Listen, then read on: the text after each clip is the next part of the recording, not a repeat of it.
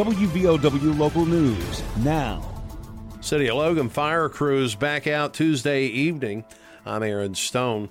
This time, firefighters with the City of Logan were at the Fountain Place Mall. This was for a car fire. Happened around 8 o'clock last night. According to the City of Logan Fire Department, no one was injured. The gentleman was in his car, started smoking. By the time he got out, fire had already ran through the engine and was a complete loss. No word on what ignited that fire in the first place.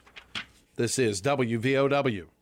Don't let aches and pains put you on the sidelines. Lingering pain from aging or injuries can impair your ability to move and take the fun out of everyday activities. Let Logan Regional Medical Center get you back in the game. Take a joint pain assessment at loganregionalmedicalcenter.com/orthopedics to find out how we can help alleviate pain, increase mobility and range of motion, and get you back to living your life to its fullest. Logan Regional Medical Center. Be well, live well. That's why we're here. Speaking of the City of Logan, several events coming up, sponsored by or in part by the City of Logan, including the halftime show this Friday at Willis Nisbet Field on the island in Logan.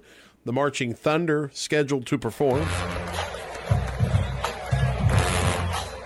Marshall's marching band, the Marching Thunder, will be the feature attraction during a halftime show for the Chapmanville-Logan game this Friday night. Efforts to get the Thunder to Logan started a year ago when Logan High School was without a band director, or a band for that matter. Logan now has a band director and a fledgling band, Austin Campbell, and along with the City of Logan, efforts to get the Marching Thunder down for a performance in Logan were not just successful for the game this Friday. The Marching Thunder will be back this December for the City of Logan Christmas Parade. The halftime show Friday will include a brief performance by the Chapmanville Regional High School Band, followed by the Marching Thunder, and then Logan and Chapmanville's bands will join the Thunder on the field. For the Marching Thunder's part, I understand they're going to be doing some Metallica selections.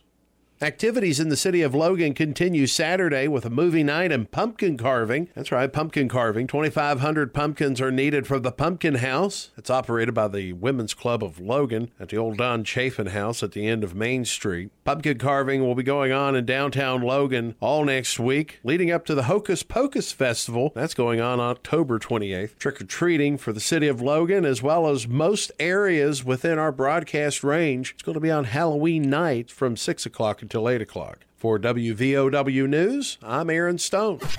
Here's the Coalfields forecast from the Storm Tracker 13 Weather Center. I'm Storm Tracker 13 Chief Meteorologist Spencer Atkins. We're going to roll with some mid-60s here today, and it's a really nice day. Good day to get out and see fall colors. Back down to about 47, 48 overnight. Thursday, look for about 68 to 70. Increasing clouds, increasing winds, too. It'll be blustery. Thursday evening, as showers move in late. Rain and 52 on Friday in the morning. 58 to 60 in the afternoon with more showers. I'm 13 News Chief Meteorologist Spencer Atkins. Listen throughout the day or click on tristateupdate.com for more weather information from the Storm Tracker 13 Weather Center. The Coalfields start the day. Alex Mooney says the House has gone too long without a speaker. Ohio Congressman Jim Jordan failed to win enough votes Tuesday, meaning the House will try again today. Mooney says it's time to get this done. Speaker of the House has to unite everybody, bring them all together. There's a different viewpoint, even within the Republican Party. At this point, we need a speaker. Without a speaker, the House can't pass spending bills. The Morning News, weekdays, starting at 6 a.m. on WVOW.